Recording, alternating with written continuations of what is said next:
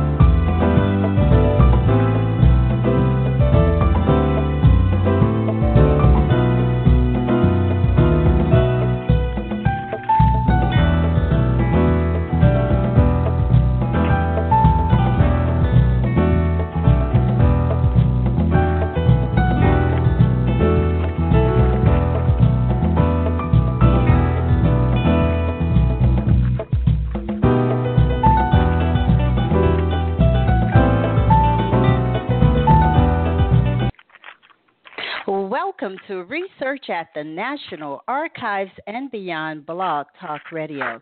This is your host, Bernice Alexandra Bennett, and I want to welcome the callers and chatters to Research at the National Archives and Beyond. This show will provide individuals interested in genealogy and history an opportunity to listen, learn, and take action. If you have logged in as a guest and you wish to participate in the chat, and I do see several guests in the chat room, please sign in through your Facebook account or Blog Talk Radio. Well, how many of you have traced research and considered just telling your story in a documentary?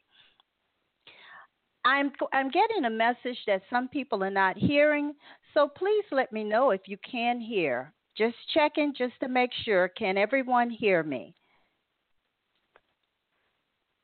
Just checking. Please answer me. Okay, all right, they can hear. Thank you so much. Well, back to the question. How many of you have ever considered researching the history of your community and then putting it in a documentary?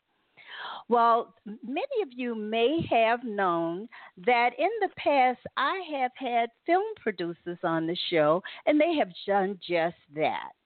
We've had Thomas Allen Harris, the producer of Through a Lens Darkly, on our show to talk about his documentary.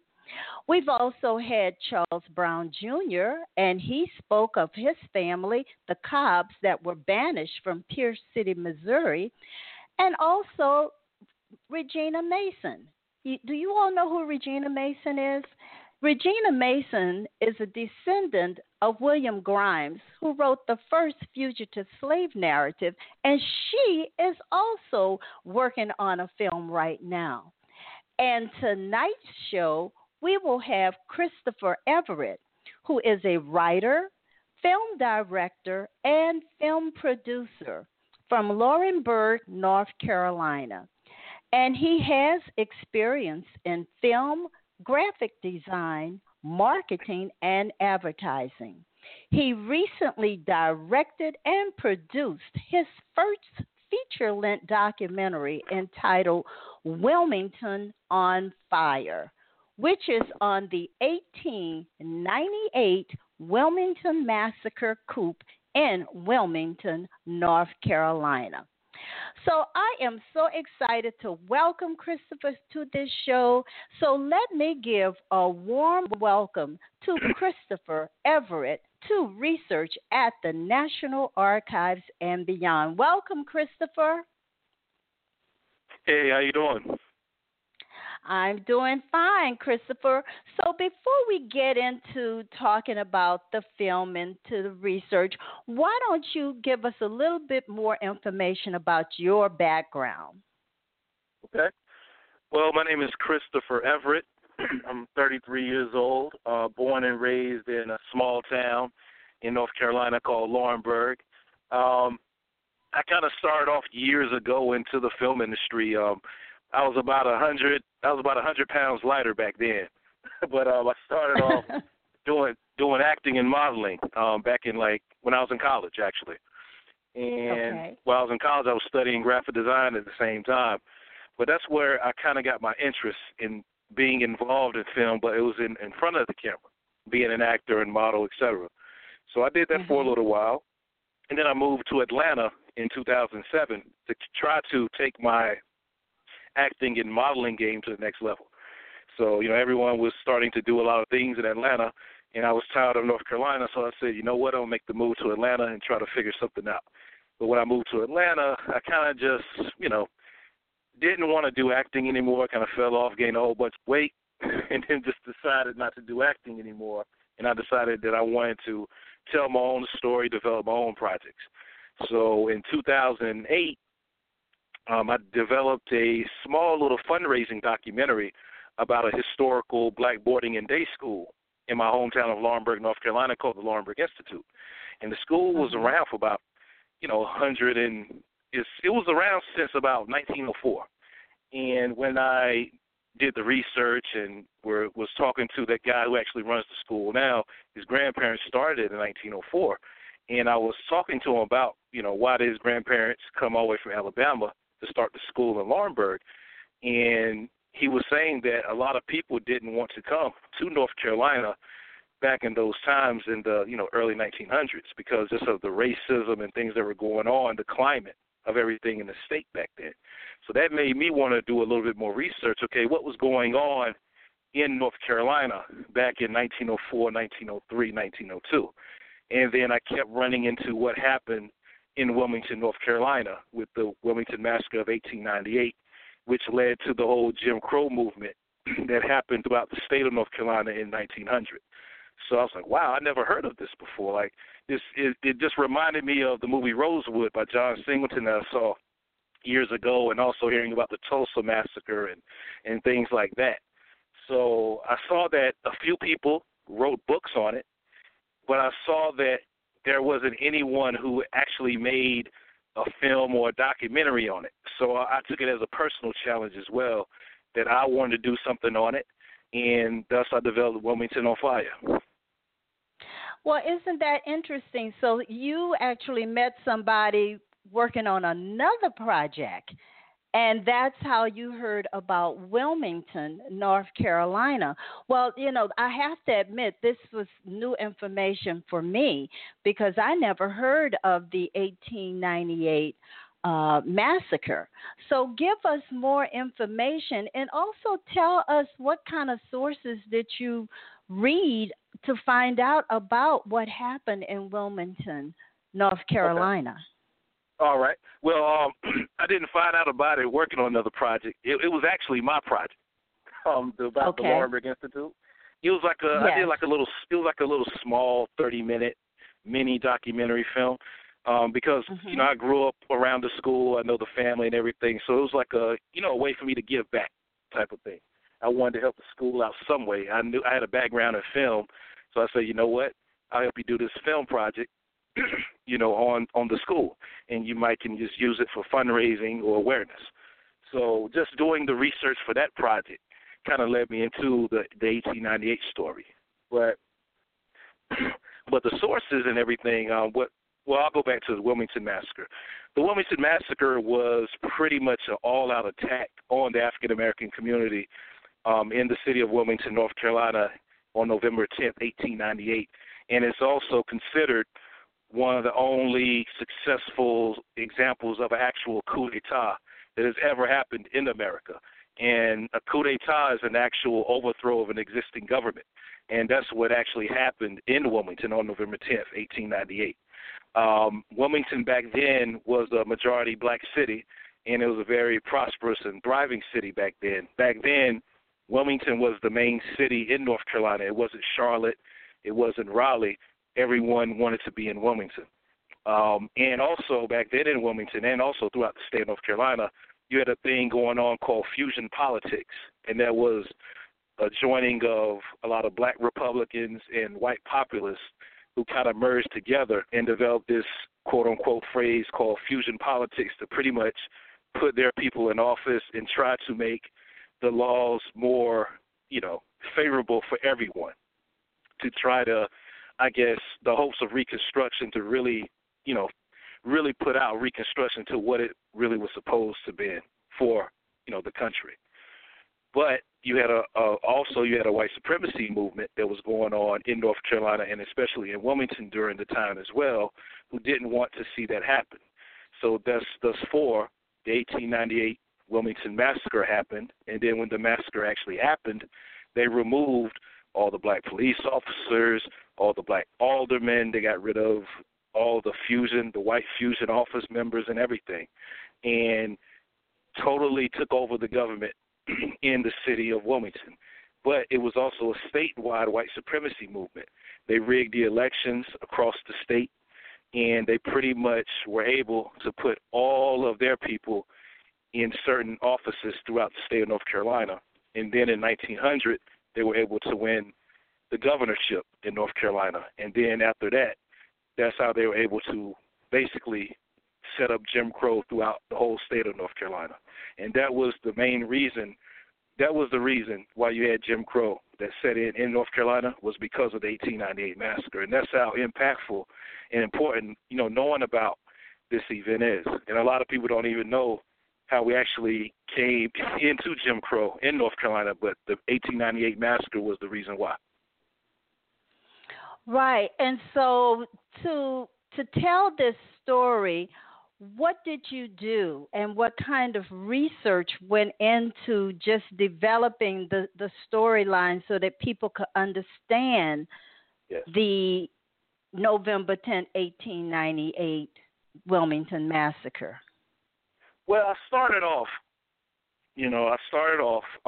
researching. I actually found that the state of North Carolina actually had a 1898 race riot commission, and they actually developed an official state report on the Wilmington massacre, and it's available online for whoever wants to see it. You can just type in Google and just put 1898 Wilmington Race Riot Commission report, and it'll come up. It's still online for free.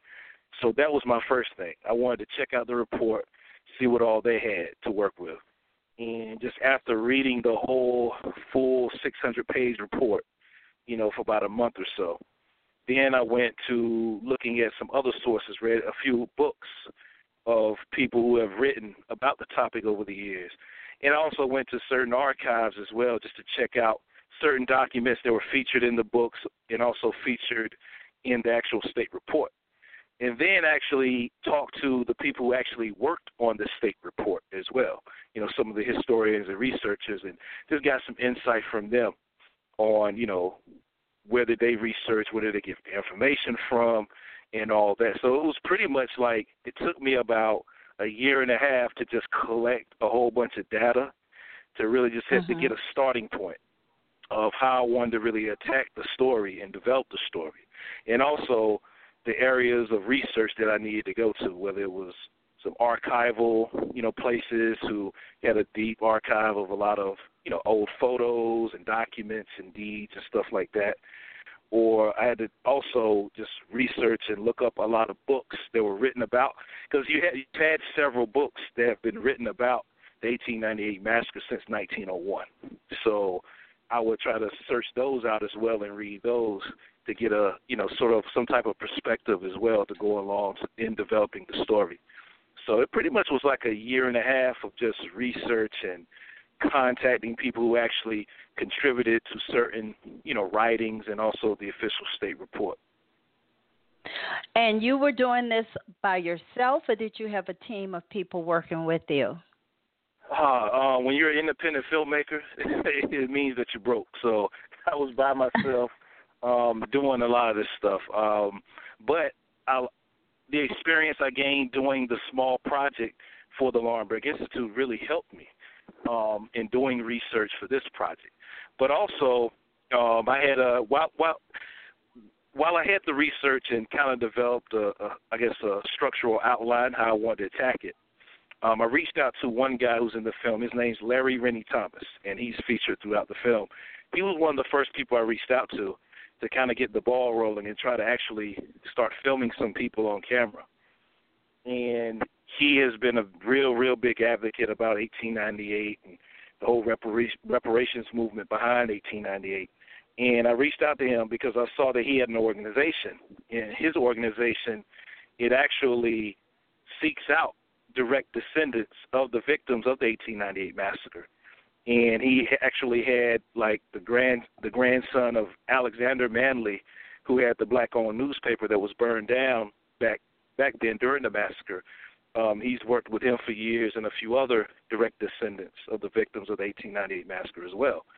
So I really wanted, I just didn't want just the research to back it up. I also wanted firsthand accounts from, personal stories that were passed down, to children and grandchildren, for several generations. And I wanted those stories to be on camera as well. So I wanted to really do this thing of sharing those stories that were passed down to grandchildren and great-grandchildren to go along with the research and documentation as well. So I wanted people to have a personal experience, but also wanted it to be, factual and educational at the same time. Right. This sounds like it sounds like you put a lot of yourself into this, with the passion, the drive. What was driving you to make this happen? It's just, I just like to talk. I just like to tell these type of stories that aren't really, talked about in the mainstream. I wanted this to be my first film project, first major film project, and I just like to do things, a certain way. If I'm going to do something, I want to go all out and I want to go all in with it. I don't want to, half it. It's either all the way or nothing. So, I pretty much used all my money, all my savings and everything for the past 4 years to research this project, to develop it, to shoot it, to film it, and get everything going and everything. So, but it never really felt like work while I did this. It was a fun experience. Met a lot of great people, a lot of good researchers and historians and professors, and every time I would interview somebody, it was like I was getting a free education, every time. And I was like, wow, I wish all my teachers were this interesting. Even my camera guys, they would say the same thing. They always talk about Wilmington on Fire being one of their best film projects just because of all the knowledge and information and things like that we would just hear, sitting down for hours and hours talking with historians and direct descendants and activists and scholars and researchers. So it was just a great all-around experience, even though the work has been hard, but it hasn't really felt like a lot of work in a way. Right. Well, you mentioned descendants, and can you give us, an example of what a descendant had to say about the massacre? Well, I know, we talked to one descendant, like I mentioned earlier, Alex Manley's descendant, Dr. Lewin Manley. He lives in Atlanta, and he's a retired dentist. But his grandfather was Alex Manley, and anytime anyone out there who's listening, anytime you Google or research on the 1898 massacre, Alex Manley's name always pops up. He was one of the key components of the 1898 massacre from the victim standpoint. He was an African American man who had actually one of the only very few black-owned daily newspapers I know in North Carolina and possibly throughout the country back then. But he was of mixed race as well. But he always recognized himself as a black man first and foremost. And he was a very outspoken person who really supported the Republican Party agenda back then. And back then, the Republican Party was more of your, liberal type of party back then than what it is now. So he was a very, very key figure in the city of Wilmington back then. But, his newspaper building was burnt to the ground back then, and he had to pretty much, him and his brothers and stuff like that, they had to pretty much leave the city forever and could never come back because they were actually going to kill him. But just hearing some of the personal stories and this is one thing that not only from Dr. Manley but from a couple of other descendants that we have in the film, a lot of them didn't really know about the history until they got older. Like I know Dr. Manley talked about how his parents rarely talked about it, and he said that his grandparents rarely talked about it to his parents when they were coming up. And I've noticed that in our community, we don't really talk about those type of tragic events. You know, it's kind of like you talk about it, but you don't talk about it. And I think it was based off of fear in a way, because I know we're going to do a follow-up to Wilmington on Fire, and we've actually connected with a few of more of Alex Manley's descendants, and they talked about how when Manley moved away and, you know, never came back to Wilmington, how he was pretty much paranoid the rest of his life. You know, he had his kids. His kids would have a bodyguard that would go with them to school. He was living in Philadelphia, but he still feared for his life because of the 1898 massacre. So just hearing those type of things, just the terrorism that black people went through back then, even though they left the city and the state, there still was a fear in the back of their heads that at any time, you know, someone could come for them, because the federal government didn't do anything about the massacre. They just let it happen. So that's why that fear was always in the back of their mind, that, you know, if we talk about it or say something about it, you know, they might come up here and get us. Right. So just hearing those type of stories from Dr. Manley and other descendants. I know one lady, she read an actual letter from her great-grandfather after he was banished from Wilmington after the 1898 massacre. He was trying to come to his mom's funeral, and he wasn't even allowed to even come to his own mother's funeral because he was banished from the city. And if he was going to come back, they would possibly were going to kill him. So just having, you know, descendants read personal letters, you know, first-hand writings of their actual, you know, grandfathers or great-grandfathers or grandmothers, you know, was really touching. You know what I'm saying? Just to hear, you know, the words from their own people. Right. And, you know, you mentioned Dr. Manley and how he spoke of his grandfather, Alex Manley, actually leaving. I mean, you spoke of the fire where his business was burned down. But what happened to some of the other people? Were there deaths that were associated? I mean, you could tell us how many people were actually killed during this massacre? Oh yeah, they killed. It was a combination. They had a banishment campaign. If they didn't kill you, they pretty much exiled you from the city, and you could never come back. But they also killed a lot of black people at will. There's been countless amount of stories. No one doesn't even know the real figure, because back then, see, they burnt down the only black newspaper, which was Alex Manley. So we never could get that perspective because his building was burnt down. So the major newspapers back then that covered this, they all were part of the massacre, you know. So they would make up crazy stories saying that it was only 2 people killed, or they said that African Americans started the massacre. And see, those were the stories that a lot of the newspapers pushed back then for years. You see, because they were a part of the whole massacre as well. They were part of the propaganda arm of the massacre. So if they put it out in a newspaper, that's all you can really go by. But when people started leaving and putting the word out about what really happened, you know, back then that's when people started to talk. I'm like, okay, that didn't really happen, but we can't say anything. But there's been, you know, speculation there was, you know, 12 people killed, 8 people killed, also several hundred. Just from personal, you know, letters and, you know, so-called first-hand accounts, it looks like it's several hundred to a few thousand. Because when you go by the census, like I said, Wilmington was slightly majority black city in 1898.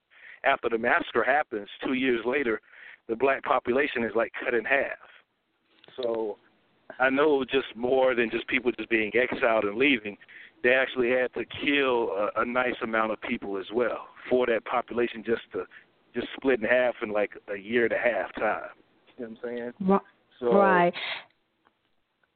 And so people also, have been, you know, trying to still research like the actual number, which we probably will never know, because a lot of the newspapers back then, they were actually a part of the 1898 massacre, and also a part of trying to cover it up and minimize it, and to actually change the narrative of it as well, to make it seem like this was something that had to be done because, you know, African Americans were being corrupt and doing all this stuff, so the good white folks had to rise up and do this. But it was only 2 people killed, and that was the narrative that they always pushed out there for many years.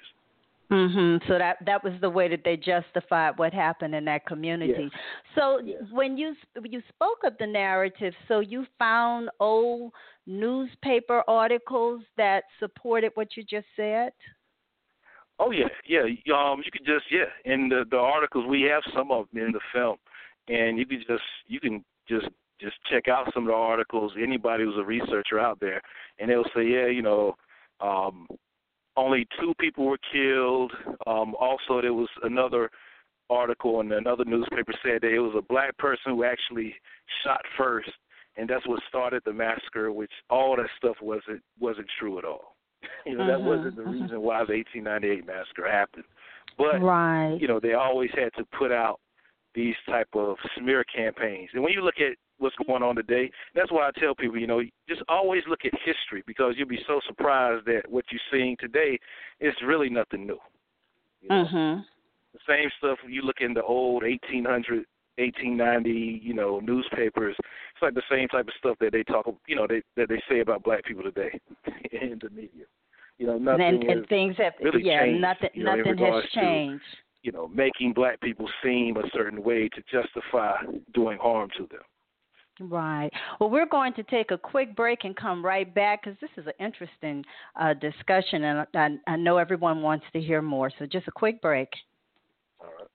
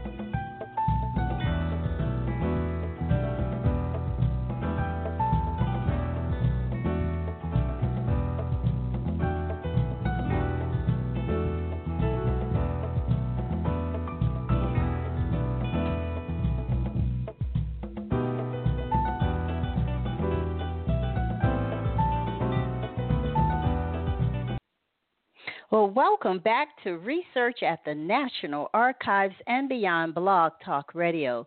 This is your host, Bernice Alexander Bennett, and you can join me every Thursday at 9 p.m. Eastern Time, where I will have an expert to share resources, stories, and answer your burning genealogy and history questions. Remember, all of my guests share a deep passion and knowledge of genealogy and history. All of my shows are available as a podcast immediately after the broadcast, and they can be downloaded from Blog Talk Radio, iTunes, TuneIn.com, and Stitcher.com. Now, I have opened up the phone line if any of you would want to call in and ask a question of our special guest. By the way, just to reiterate, you have been listening to Christopher Everett, a film director who is talking about Wilmington on Fire. And Wilmington on Fire chronicles the bloody attack on the African American community and unseated elected officials in the port city of Wilmington, North Carolina, November the 10th, 1898.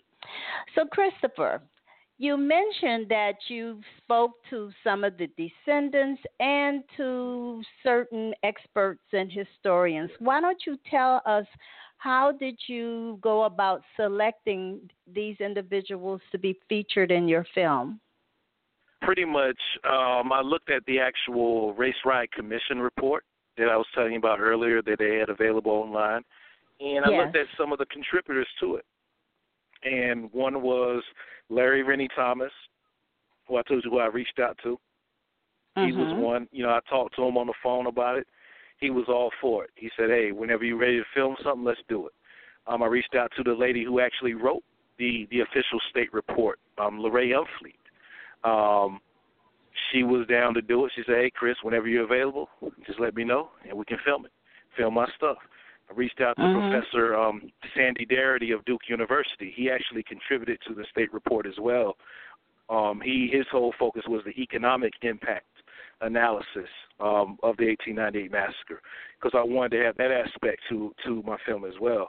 And everybody who I reached out to either like participated or contributed to the actual state report, or they've written books on it as well. And when I reached out to them, they all were for it. They all said, hey, yeah, let's do it. We need to have a film about this topic out here. And everyone was willing to do it and was willing to help me out with research or any research they had, notes and everything. So it wasn't difficult at all to get the people who I had in my film. That was the easy part, actually. Okay, honestly. but what was the difficult part? The difficult part was just the funding, and the funding of archival material. And a lot of people don't understand that when you do these type of historical projects, this stuff costs. A lot of the archival material that you see in films, you see on PBS and stuff like that, of old photos and old video and all that, a lot of that stuff costs. And the stuff I was paying for ranged from like $5 a photo, which is nothing. But you had some stuff that went up to $100 a photo and $1,000 a photo. And that's when it kind of, can really cost you, when you have to have a lot of it, the film, to kind of carry your story. You just don't want to have just a whole bunch of talking heads. You got to have the archival material to kind of back up what they're saying as well. But also, some of the archival stuff just didn't exist. Like, we know they killed people, but they just didn't take pictures of them actually doing it. So I had to actually pay an illustrator, who's a good friend of mine out of Charlotte. He's a great artist. His name's Wally McNair, in Charlotte, North Carolina. And I wanted to make illustrations that were kind of contemporary in a way, to kind of catch younger people's attention. So we did like a mixed media type thing of combining, the archival material, the old archival material that we have in the film, and mix it with some updated contemporary illustrations of what happened in certain points of the massacre, like when black folks were getting killed by the Gatling gun, or they were getting lynched, or they were being sent out of the city. So if I couldn't find archival material, I had to pay like an illustrator to kind of illustrate a certain scene that I wanted to, bring across in the film. But that was really the hard part, was getting the funds to really finish that part of it, which took a couple of years to do, but we finally did it. Right. Now, in watching the film, I did listen to, I think it was Kent Chatfield, or it may have been Larry Rennie Thomas, where they spoke of a photo in the library with the participants of the massacre with the guns in their hands. Yeah. Tell us about that. Yeah, well, I think that was Kent. Kent Chatfield, he's an independent researcher, spent countless years on researching this topic, and he kind of starts off the film about when he first heard about 1898 and the Wilmington Light Infantry building, where a lot of this stuff went down back in 1898. Back in, I'd say, the 60s, 50s, 60s, 70s, it was the actual library in Wilmington, the public library there. And he talked about, and Ken was talking about how he would hear the stories about 1898 from the white community in the library and at his church was right beside the public library back then.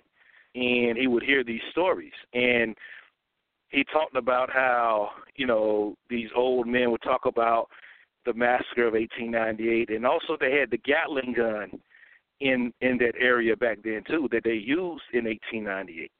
And then when he talks about it, actually show a picture of the Gatling gun. That was the picture that they took after they did the massacre, them on the wagon with the Gatling gun in the back. So when he talked about, playing with the Gatling gun as a kid, I wanted to show people that, yeah, it was a real Gatling gun that they used, and that's why I kind of put it up there on the screen for people to see. That, we just not making this up. They actually used a certain type of military, machine gun from back in the day to do the massacre and kill all these black people in the city. And I think it's just amazing to think that photo was available and in the library. They were proud I got of that. It's available for the use. They have it. Yeah, this is available in the library. They have a small collection in the public library today that just focuses on 1898. That picture is in there. Another picture of the white mob standing in front of Alex Manly's newspaper building that's burned down. They have a picture of that. They have a few pictures of those scenes, the aftermath scenes of the 1898 massacre. Right. So this was definitely something that was planned, but it sounds like the community was proud of what happened. Yeah.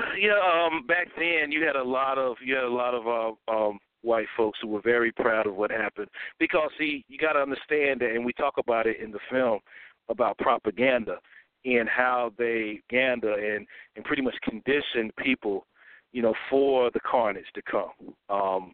Because you have to condition people, of why you're about to do what you're about to do, so they won't feel, sorry about it or try to stop you to do it either, doing it as well.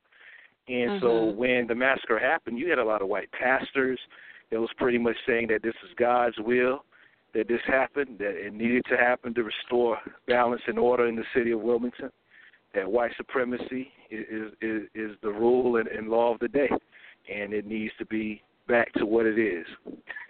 So, and you had and these are like written accounts of people saying this in newspapers and everything back then. So the whole city changed dramatically after 1898. The African American community hasn't been the same since. Like I said, it was real progressive back then. It was the largest, population of people back then in the city, but now it's like 80% white, 20% black now, and and that's what it is. African Americans hardly own and control anything in the city anymore. So you can really see the effects that still linger throughout the city. Even over 100 years later, you still see the effects of it.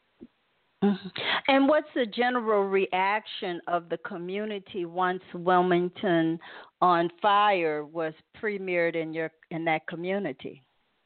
Oh well, it was a great experience because I actually premiered it for the first time ever this past November. And they have a big film festival in Wilmington. It's called the Cucalores Film Festival. It's a real big festival.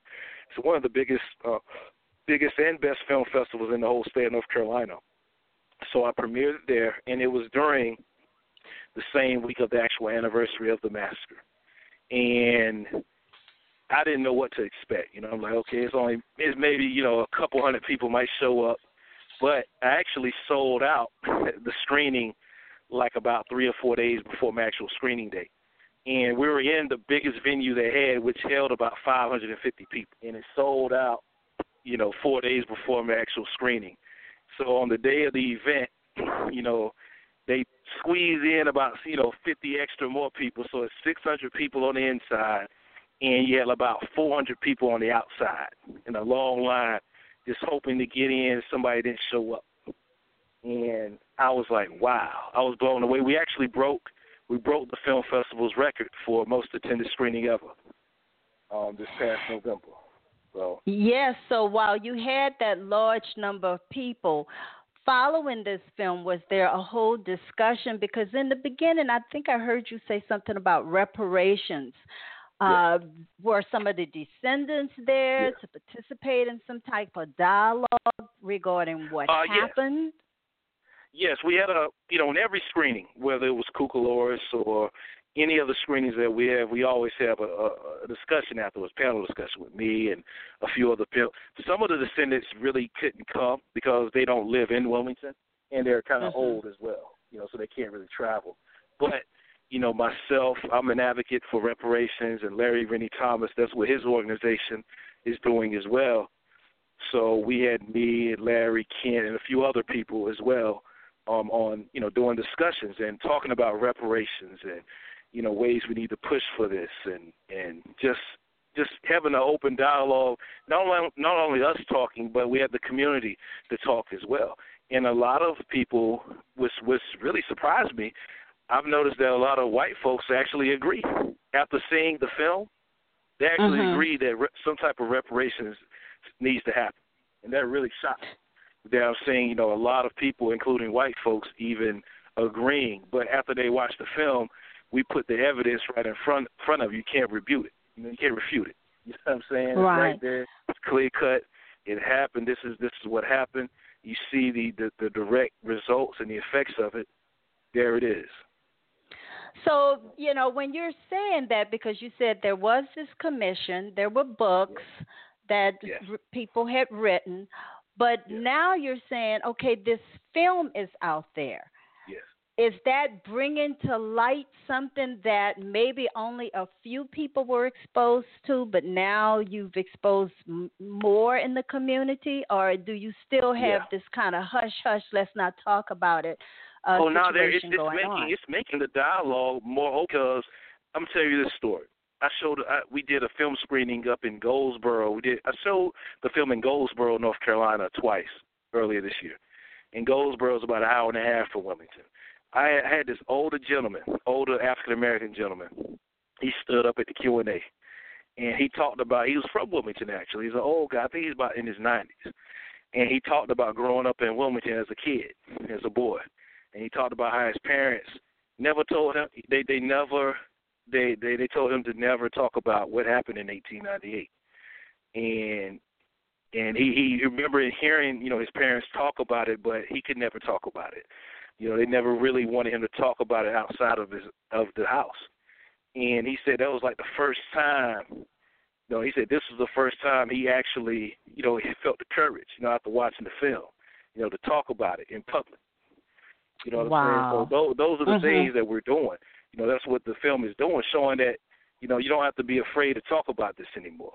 And that's one of the reasons why I wanted to do the film, to show that you don't, us as African-American people, we don't have to hide, this part of what happened to us. We need to be vocal about it, and we need to demand, something needs to be done about it as well. So you have this open dialogue, because what you're saying is these people live with secrets. Yeah. And until they had an opportunity to get these secrets out and even just share this, I mean, how can you have healing when you have this kind of undercurrent that's a part of your life, and that something actually happened, but you can't talk about it? So it sounds like it was a good thing to at least have that dialogue with the community. Well, is this something also it kind of, a lot of stuff that we talk about in the film, a lot of people are still seeing remnants of what's going on today still, of what happened in 1898. And I think that's what's really getting people to really engage in the dialogue after the film screening, because they still see the stuff, whether it's propaganda or just the government and stuff like that, whether it's in their own state or their own city.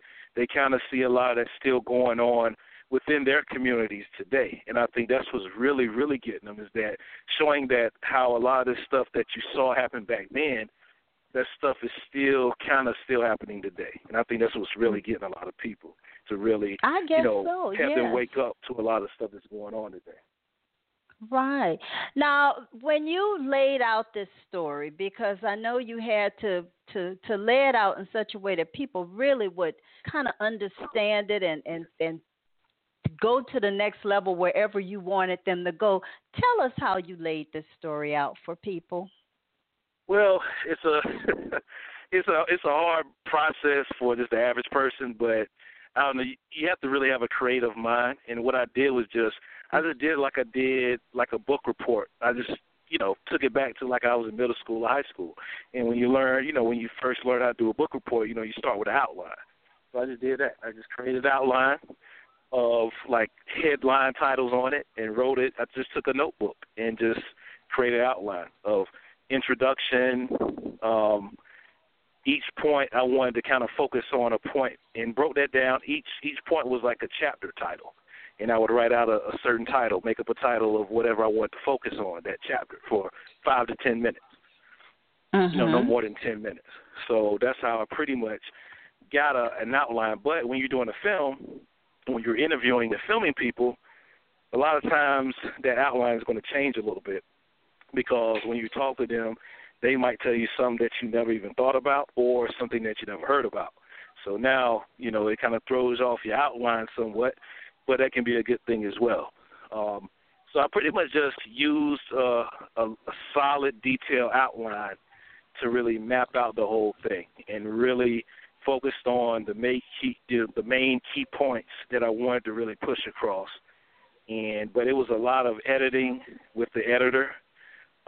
We went through, I'd say, about 50 different versions of the film, cutting out certain points. I didn't want the thing to be 8 hours long. It could have easily been 8 hours, but I know no one's going to sit down for 8 hours to watch a film. So I wanted it to be under 90 minutes, which I got it down to 89 minutes, which was good. So just doing a full-fledged outline is really how I was able to put this thing together. I developed a beginning, I developed a middle, like an arc, and I developed an ending, and then just tried to fill in the blanks between each of those to kind of just make everything flow. And it just took hours and hours of also transcribing and looking over all the interview stuff and breaking all their interview footage down word by word to see if it would fit into those, outline segments. Some of the stuff didn't fit at all, and I just couldn't use it, but more than enough of it did to fit in the outline, which helped me, kind of build the story throughout. So, right, it's a difficult process for just the average person, but if you got like a creative mind, you kind of know what I'm talking about. So you have to have that creative mind, yeah. which takes me to the next place. If you had to do this all over again, would you do it? Oh, that's a great question. Sometimes I think no, but when I look back at it, yeah, I would do it. I would do it, no question. Because like I said, it's been a great ride so far. I've met a lot of great people by doing it. I think just the relationships I've built alone has been worth it. Like I said, I've met some great people just touring the film, met some great scholars and historians and researchers. Like I said, even behind the scenes, like my motion graphics people that I work with, my cinematographer, I can say that I actually gave a lot of people their first shot doing the film project. They're doing a major film project, and they've used this experience, and they've gotten great jobs and great careers out of it. So, I think, I would do it all over again because of those things that have came out of it. Not really having the film made, per se, that's still an accomplishment, but just developing a lot of good relationships and meeting a lot of great people along the way. I think that's what's really, that's been the best part about it. Right, and because you have premiered it in Wilmington, what has happened to the people in Wilmington as a result of seeing this film? Well, I think it's been, I think it just hasn't been the film. I think it's been a combination of things. I think the film has done a lot, but I also think that what they're seeing in the media and stuff that's being captured on cell phone, foot video as well, it's really opened up a lot of people and having a lot of people to start talking about reinvesting in the community in Wilmington. I'm seeing a lot of people talking about, starting black-owned businesses and supporting them, as a group now as well, which, when I first started doing the film, I hardly ever heard, African Americans in the city of Wilmington talk about that. So I'm seeing, a lot of that happening, so far. I think it's because of the film. If it is, that's great. If not, it's still great, as long as African Americans are trying to do what they need to do. You know, so I think the film has done a lot, not only for the African American community, but I think it's done a lot for the white community as well. Because you have a lot of white folks who aren't really originally from Wilmington. You have a lot of people that come from other places to move to Wilmington. Yes. Wilmington is a beautiful place. It's a nice riverfront. There's about 3 or 4 beaches in Wilmington. So a lot of people come there, for tourism, or they'll move there for a new job or something like that, relocate. So a lot of people that come to the screenings in Wilmington, a lot of times they're not even from the city. Either they just recently moved there or they've lived there for a few years. But they even recognize it when they come to the city that something is kind of, weird in regards to race relations. And then when they hear about my film, they say, okay, I see why now. Let me go see this film to really see why this city is the way it is. So I get that a lot, and people hit me up a lot, black and white, saying, how much they love the film, how much it is, opened their eyes and everything. So how can the listeners see your film? Well, the film is going to be released on DVD and on digital download on November 10th, and the reason why it's going to be November 10th because that's the actual day of the massacre. But you can log on to WilmingtonOnFire.com, WilmingtonOnFire.com, and keep up to date with the release and everything. But the DVD and digital download will be released and available for purchase on November 10th. And if you're on Facebook, you can go to Facebook.com/WilmingtonOnFire. Like the page, you can stay up to date with everything, and you can, sign up for my email blast as well on WilmingtonOnFire.com. Also, look out for the New Yorker magazine. They did an article about Wilmington on Fire, and it's going to be in the new issue of the New Yorker magazine. It's coming out next Monday. Oh, wonderful, wonderful. And I have a comment, and it's saying to you, congratulations for preserving the history. So you are to be commended. You are to be commended. So if others are considering doing something similar to what you have done in their community, what would you say to them? I would say definitely do it. I would say start off in your own community first, because you'll be surprised what type of history is in your own backyard. I tell that to filmmakers a lot, because they want to go kind of big and go to a big city and try to find some history. They're like, nah, just start in your own backyard, because you'll be surprised what type of history is there. Because like I'm from a little town in Laurinburg, and we have a lot of history in the city of Laurinburg. It's like Wilmington isn't that big of a city, but you see the history they have with, the 1898 massacre. So I would say start in your own backyard. Also, believe in yourself and invest in yourself. You're going to have to put your own money into it to start off with, because no one's going to give you any money. You know what I'm saying? Just starting off this thing, because they feel like if you don't believe in yourself, why should they? You just have to, and that comes with a sacrifice. You can't, go out to eat and do all these things that you probably are accustomed to doing. Instead of using that money to do that, save that money and use it towards your film project. Those are the sacrifices sometimes you have to make to do these type of projects. But if you believe in the project, you won't even miss it. And also, I think those are the two things: believing in yourself, starting your own backyard, and really putting your own money into it at the beginning. And once you get it rolling and putting your own money into it and getting it going and getting footage out there and really showing people that you're doing it, you'll be surprised a whole bunch of people want to help you. And that's what happened with me. I had an NBA guy, actually. That's how I actually got the film finished. And the NBA player reached out to me, and he saw that I didn't have the film finished yet, and I told him I needed a certain amount of money to get it done, and he gave me the money, no strings attached, and that's how I got the film made. So, you'll be surprised if you just put the work in. You never know who's watching. And just don't think about, I need to find this investor and stuff like that. Just do the best job you can. Study film.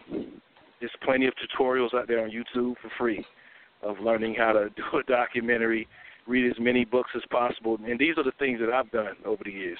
I've purchased books on documentary filmmaking, looked at, countless of documentaries just to study the editing styles, camera styles, and all of that. So if you just do those things, you can do it.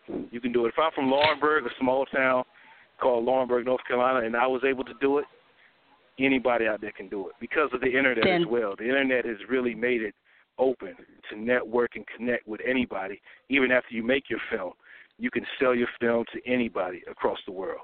So, anyone out there can really do this. You just have to put in the time and the work into it. Right. And we have a comment coming out of the chat. It says, thanks for sharing this history and your experience with us.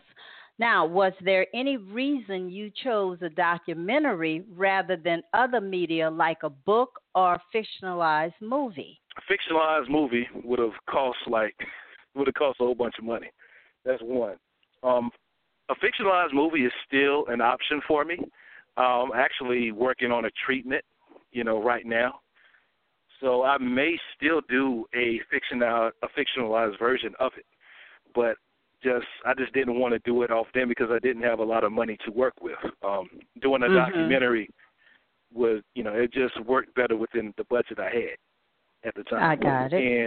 And doing a book, like I said earlier, a lot of people have written books about it. There's several books about it, but no one's actually did a documentary, an in-depth documentary. So I wanted to do something different. And that's why I kind of chose the documentary route, because I also already had experience doing the documentary as well.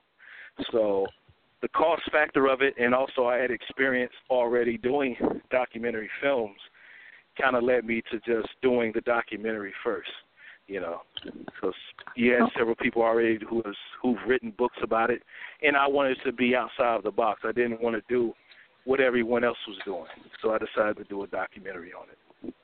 Right. Well, thank you so much. You're so encouraging, but you're also very passionate about what you have done, and it's something to encourage others. A book is one thing, a fictionalized movie, but also a documentary. Yeah. And one of the things all those different mediums are fine.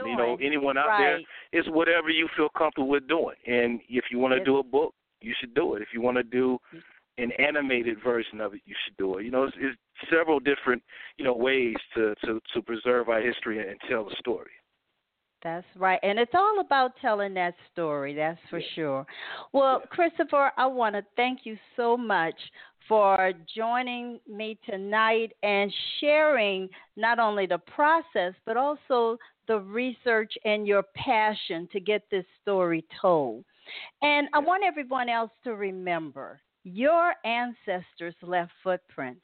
Therefore, you should follow the clues that are presented to you through oral history, family records, and research at the National Archives and beyond. You can continue this discussion on research at the National Archives and beyond and the Afrogenius.com Facebook pages.